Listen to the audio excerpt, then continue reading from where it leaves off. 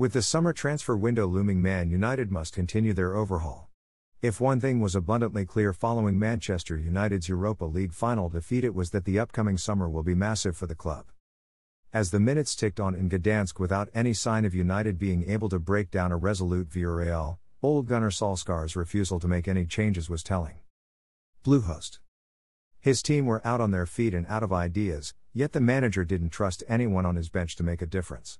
It wasn't until the 100th minute when a change was finally made, and the remaining 4 occurred in the dying moments as penalties loomed.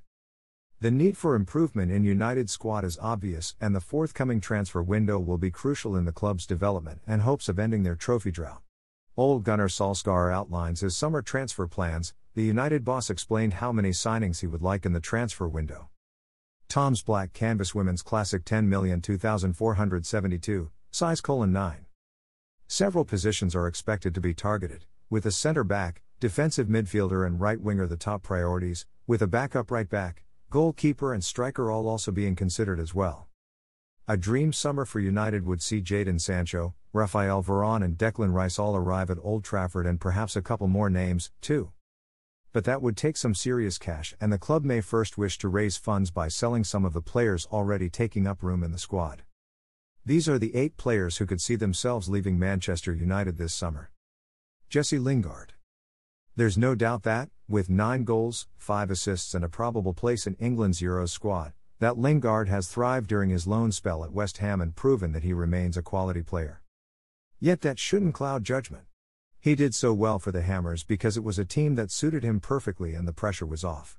There's no guarantee he could replicate that form back at United and, with a year remaining on his contract, should still be sold this summer. If he could be used as a makeweight in a deal to sign Rice, even better. Dean Henderson or David De Gea. United's goalkeeper situation is untenable. Both De Gea and Henderson want to be the undisputed number 1, but, naturally, only one of them can be.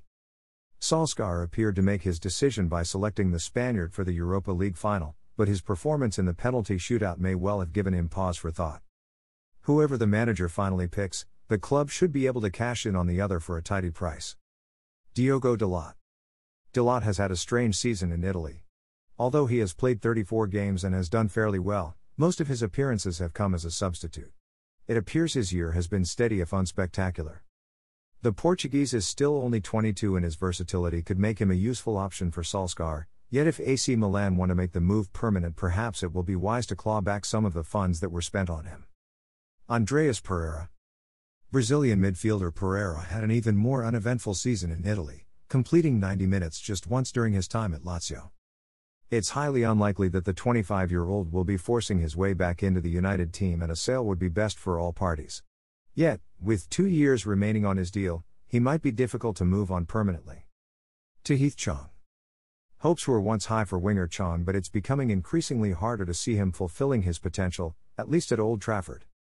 The Dutchman has spent the season on loan away from United, first at Werder Bremen and then Club Brugge, and failed to pull up any trees at either club, with 2 goals and 7 assists over 28 games for both clubs. Chong is now into the final year of his contract, and it might now be time to leave the club permanently. Nemanja Matic.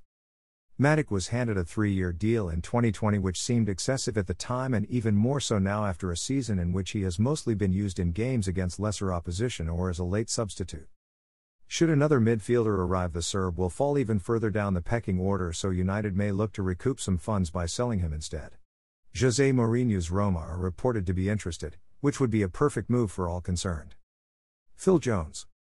It's hard to believe that Jones still has 2 years, including the option for another, to run on his United contract. The centre-back hasn't played a game since January 26, 2020, a game in which he scored against Tranmere in the FA Cup, and it's hard to imagine him ever getting back into the United side on a regular basis again. Jones is still only 29, so a team somewhere may be willing to take a punt, though it is difficult to see any time soon as he continues to struggle with injury.